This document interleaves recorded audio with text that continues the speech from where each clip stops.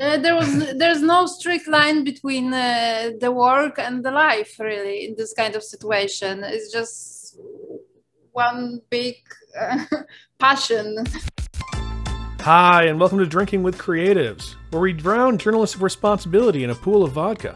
My name is Jeremy Berger, a filmmaker and senior editor, and each week I chat with a professional creative, and we have a few drinks. A few weeks ago, I was lucky enough to chat with Ed and Katie from Punch Card Films about their new project, A Trans Story. Ed and Katie fell in love with this project after meeting the director and DP, who are with me today. Martin and Matilda and I delve further into A Trans Story and the production behind it. And we also find out that we both have the same taste in beer. Enjoy! First question, most important question is, what are you drinking? I'm drinking IPA. Ooh, what kind of IPA? What's Sierra Nevada? No, Sierra Nevada. Yeah. No. You're drinking today. Sierra Nevada. Yeah. Wait, you're drinking a Sierra Nevada? So am I. Oh, wow. All right, look at that. Are you both drinking Sierra Nevada? No, he's drinking hard kombucha. Ooh. Yes, it's called June Shine, and it's June Shine, and it's called Midnight Painkiller, and it's a fruity kombucha. Midnight Painkiller? That's terrifying. Oh. It's tricky because some of the lettering is upside down on the bottle, so I guess you have to tip it, turn it, or mix it because there's charcoal in it. Oh. Yeah. Some fancy drink. Yes. Well, me and Matilda are just going to chill out with our commoner beers. Cheers, Matilda. Cheers. Well, before we start drinking too much, please tell everyone who you are, what you do, and where we can find you. Hi, I'm Matilda Kauka. Hi, my name's Marcin Kapran. We are director, editor, me, and Marcin is DP, and director of photography, cinematographer, and we one of those. and we work on our documentary project, which we are filming for 4 years. We have filmed for 4 years. It's called A Trans Story. It's a feature-length documentary. Mm-hmm. And we are at the moment when we are just finishing. We have already a rough cut, and I'm working on a final cut, and we are trying to raise money to finish the film. We are currently fundraising project, and it should come up. Yeah. And we'll also have the link to that in the liner notes if anybody cares to check it out. Perfect. We also have a page on Facebook as well as on Instagram, which will also be in said liner notes. All right. Okay. Take me back 4 years ago. I want to know what this story was to you. Paint us a picture of it. Mm-hmm. Sure. When I first moved to US from Poland after graduating from film school back in Poland, I started working as a film editor here in New York, and I was working for the company which as a CEO had Joe. And we stayed in touch through social media. After I did a big project for them, I think I did like two big projects as a film video editor for them. And we stayed in touch through Facebook, and I noticed the changes in Joe life through Facebook. Because formerly he was in a female presentation. This is how I knew him. And on Facebook, I noticed the changes he started going through, and his new partner, who was at the beginning of gender transition. And They looked so happy together, and they were very open about what is going on with their lives. They fell in love, and they were starting with the transition, and they there was so much tenderness in the relationship and openness, and it was very inspiring. And I had this idea about making the story about them started growing in me, but it took a few weeks. I was a little bit shy to reach out, To approach Joe. yeah. But then I had a dream with Joe. He appeared in my dream, and the next day I emailed him and proposed making a documentary about him and his partner. And he said after 20 minutes, he sent back an email saying that we probably quite boring, but we can try. Yeah, he was very quick to reply and Yeah. sort of enthusiastic, which is a big part of his personality. But you replied and said, "Yeah, sure, no problem. You can make a film about us, but you'll probably find us very boring." And we met with them. We both met with them a week later and talked through this idea, and they said yes, let's do it. So this is how it started. That's fantastic. And it's very interesting because you began this. I mean, there's obviously a much different conversation happening in the U.S. about trans peoples and the rights that, you know, they deserve underneath our government. But you started this long before that was even in place, yeah? Yeah, I think so. Yeah. Yeah, I mean, there, as far as I know, there wasn't that much movement within. I guess, I mean, movement was always there, but I guess there was not much talk about it. How you said, Jeremy, there was not much conversation going about Yeah. the LGBTQ community. Yeah, it's getting now. It's more and more films are produced about those topics, but yeah. The governments are coming around and recognizing more, and people have become accepting and realizing and open. Yeah, so yeah, we started, well, at the same time. Yeah, we started 4 years ago, so we didn't notice that much stuff. But yeah. And were there any like early like surprises for you guys as you were uncovering the story and as you were starting to get to know like Joe and his story more? I don't remember like surprises and within the subjects of our documentary, or Yeah, surprises? just like things that you come to find out like over time or through that intimate connection that you guys, you know, would be forming with, you know, Joe over the, you know, course of 4 years where he's going through this intensely personal transition. I'm just wondering if there were any kind of interesting things about his life that that you didn't know beforehand that either lent itself to the story or did not. I mean, maybe it's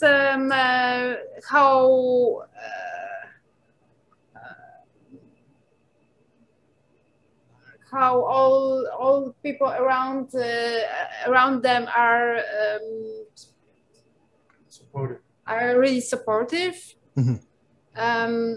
And there are members of their family who are not accepting the transition, but this is a very rare thing. Generally, all friends and family is very supportive, so it was a nice surprise. That is a nice surprise. That sounds lovely.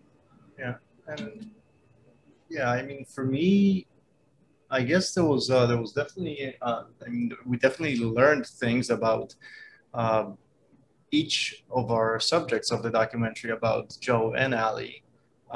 Nothing really surprising, but we've learned about them, and we learned more about the LGBTQ community and things around it.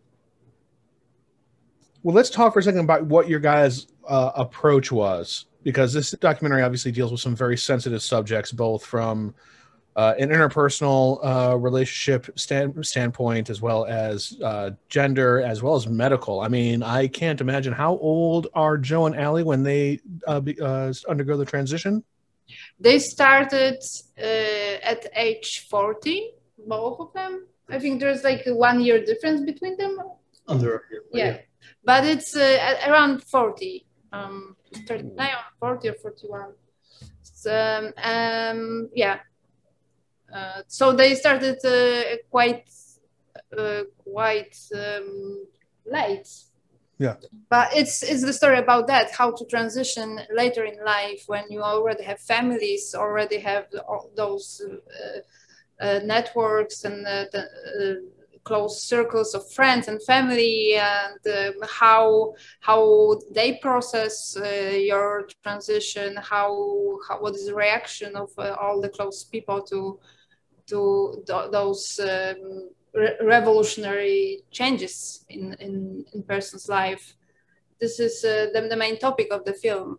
So not just how Joe and Ali are transitioning, but how their entire social network also has to transition as well in that respect. Exactly. This is we have plenty of interviews with friends and family describing their own process around it. So, like, talk to me about the beginning of production for you guys. Was it just you two going in there? Were you able to get some more crew? How did Yes, it was only us two. We preferred this way because of the size of the apartment and just to minimize the crowd and not to disturb their regular routine. Yeah, I mean, we always wanted to be a small crew, just pretty much the two of us, three at the most, maybe with a sound person. But Matilda actually took on the role of a sound person during the documentary as I was filming, because we wanted to be like a fly on the wall. We did not want to scare them with, or maybe, I don't know if scaring is the correct word, but like interrupt the intimacy of their lives, of their situation, of their lives. So we wanted to be the least intrusive possible. Yeah, to the point that I actually had to get a smaller camera because the director kept asking for a smaller camera just so it's less intrusive.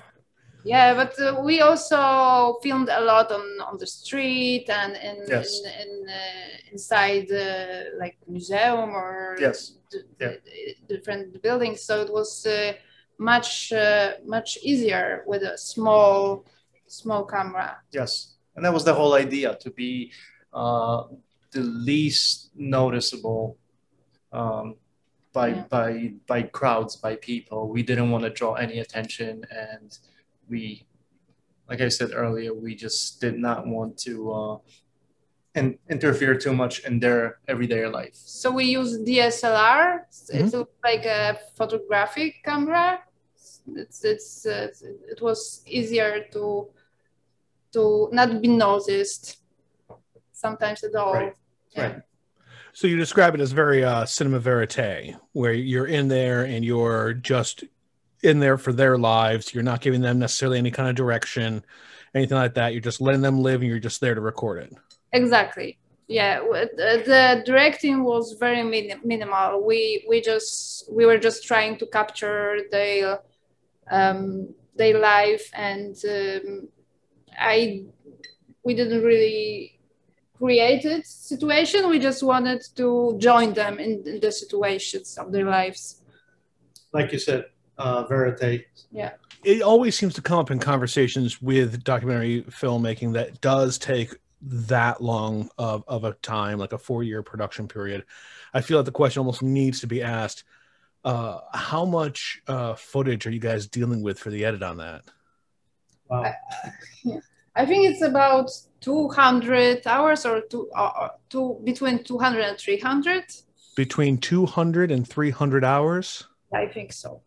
All right, Matilda, I'm abandoning you on the beer road because I hear that I am also an editor and now I need a stiff drink. I need to go find a whiskey right now and maybe have a cry. But 200 to 300 hours.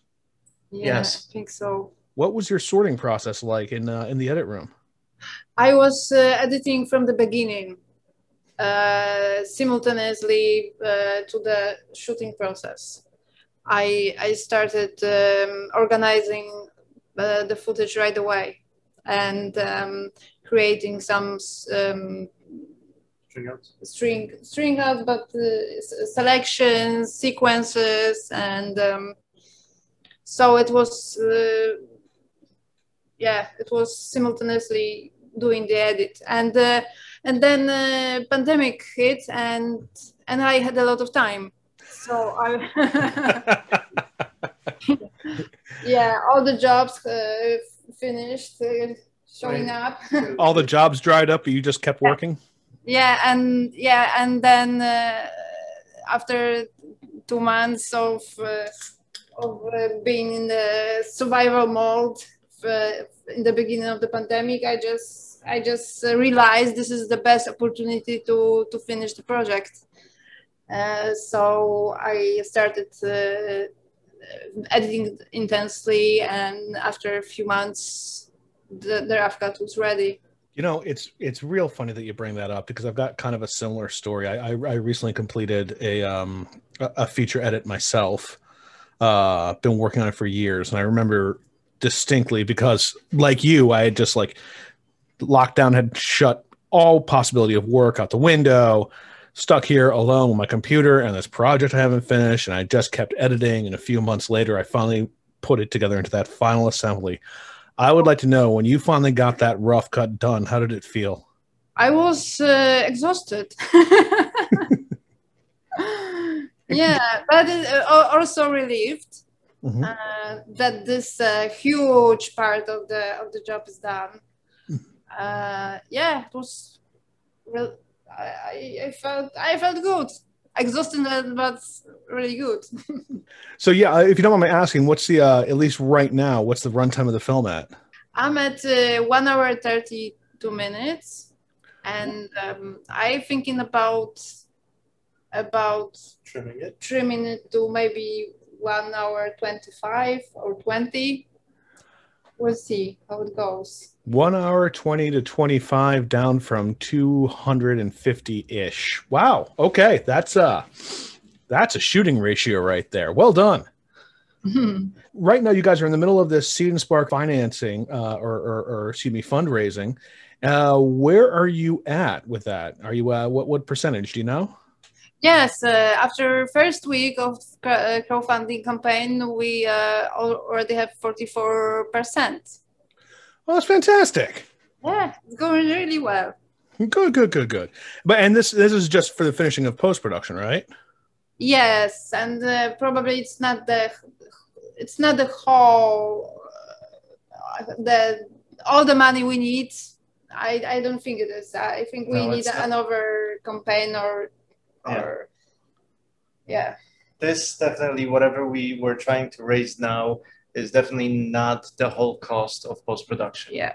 But it will get us close to, but it doesn't cover all the expenses. All the expenses and future expenses. So but it gets us in a good point of getting the film finished.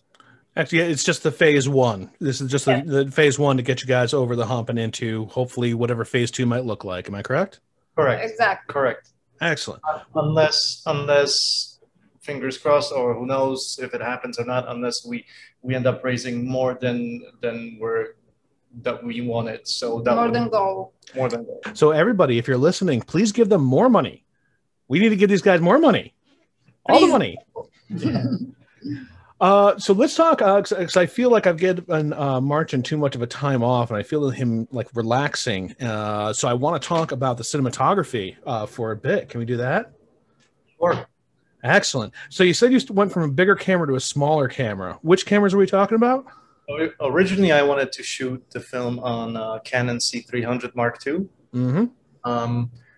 As I mentioned, the director did not want, Tilda did not want to use that camera because it seemed a little bulky and intrusive, and it would draw attention. I ended up going with Sony A7S II. Mm-hmm. And I think it was about 2 weeks into filming, 2 weeks of using it, Mhm. which were two separate occasions that I used the camera on. I ended up trading it in for GH4. Really? Yes. I love the A7S II for the low light capability. Unfortunately, at that moment, there was an issue with focus peaking on the camera. Mm. And shooting from the hip, down low, at times, looking at the little LCD display Mm-hmm. or LED display, looking at it, I thought that I was in focus. I thought the image was in focus. The peaking was showing me that it is in focus, and then I would come home and it turned out that it actually wasn't. Mm. A couple of months later, after I already did the camera for something else, a couple of months later, Sony did acknowledge that, did come out and say that there is an issue with the focus peaking, and they fixed that. But at that moment, I was already onto another camera. Were there any specific inspirations that you took in? Any other work from photographers or cinematographers that you just mentally referred to insofar as this production? No, nothing specific. I mean, it's pretty much what a lot of documentary cinematographers do. That they try to just go with as much as natural light and just watch the life unfold. So no, there was no specific inspiration. Fair enough. But I did miss the low light capability of A7S II. Going to GH4, eventually progressed to GH5, then GH5S, and over to Panasonic S1H at the moment. So if anybody's looking to buy a camera, Martin has a few for sale. They're all gone. Oh, okay. Well, never mind. You're all too late. It was a fire sale. You guys do capture this transition in its entirety? In a way, yes, but I guess it's a ongoing process. It is an ongoing process. Yeah. Yes. I don't think there's pretty much a beginning and the end to it. Everybody goes through their transition at their own speed and way. So what we've captured is a big chunk of somebody's transitioning process. Mm-hmm. Yeah, but I think it tells the story. Yeah, we captured some important turning points for them for the transition process, but the idea is open. Tell me about the kind of access you were able to get, because obviously there were some major medical happenings that both Joe and Ellie would have to go through in their transition. Were you able to work well with the hospitals, or how much did you even want to be in there in quote unquote in the room for that particular part? Well, we definitely wanted to be there during the doctor visits. Mm-hmm. Consultations, doctor visits. We never planned on being in there for any of the procedures. Okay. But every clinic and hospital that we tried to get access, we ended up getting it. So it was definitely a process, but no.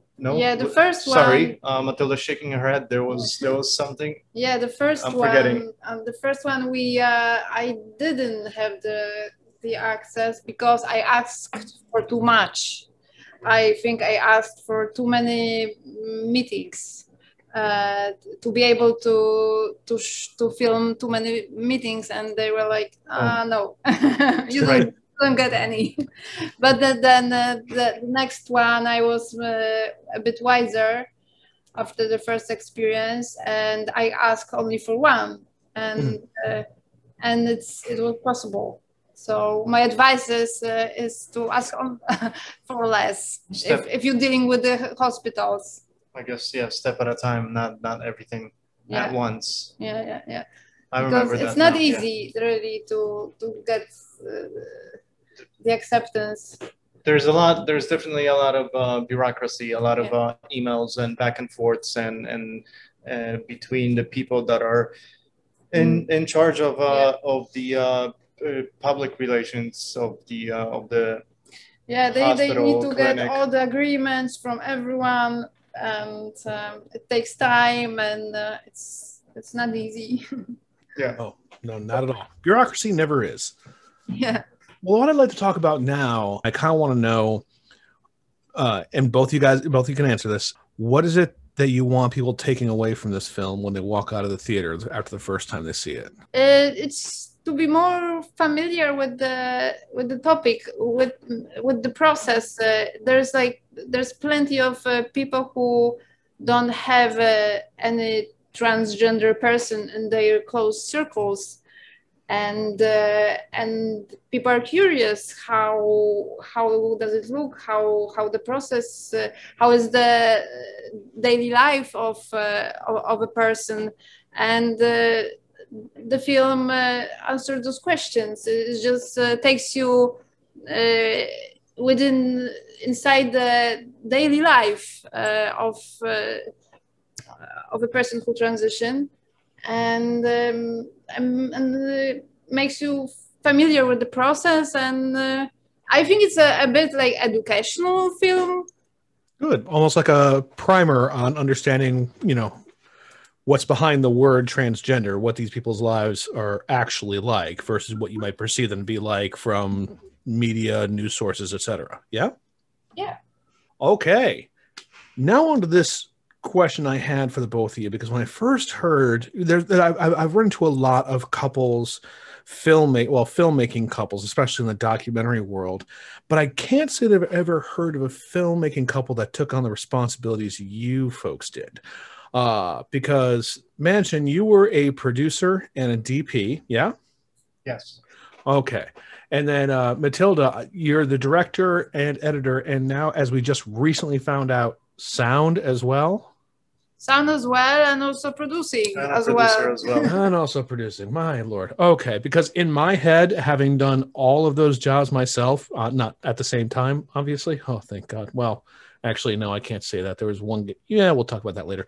But in my head, Manchin, I imagine you at the end of the day saying to yourself, okay, if we hold this shot of the sunset for another 15 minutes, we're going to enter into perfect golden hour territory, and it's going to be magical.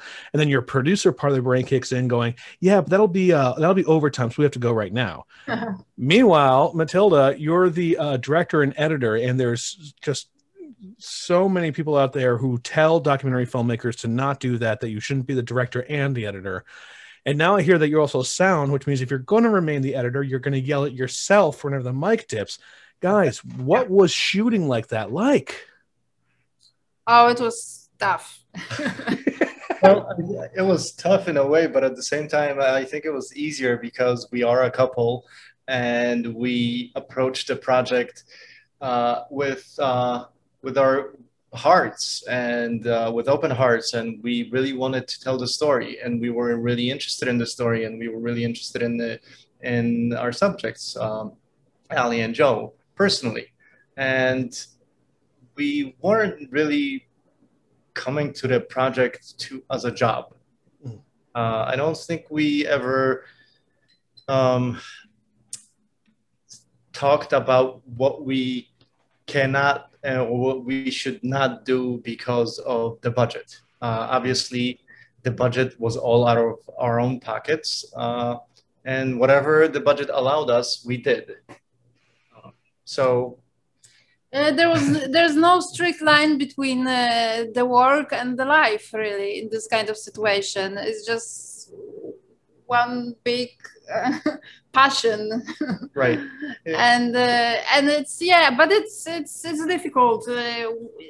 Exactly when I watch the footage and I hear the sound, it's like, oh my God, yeah, I should do a better job.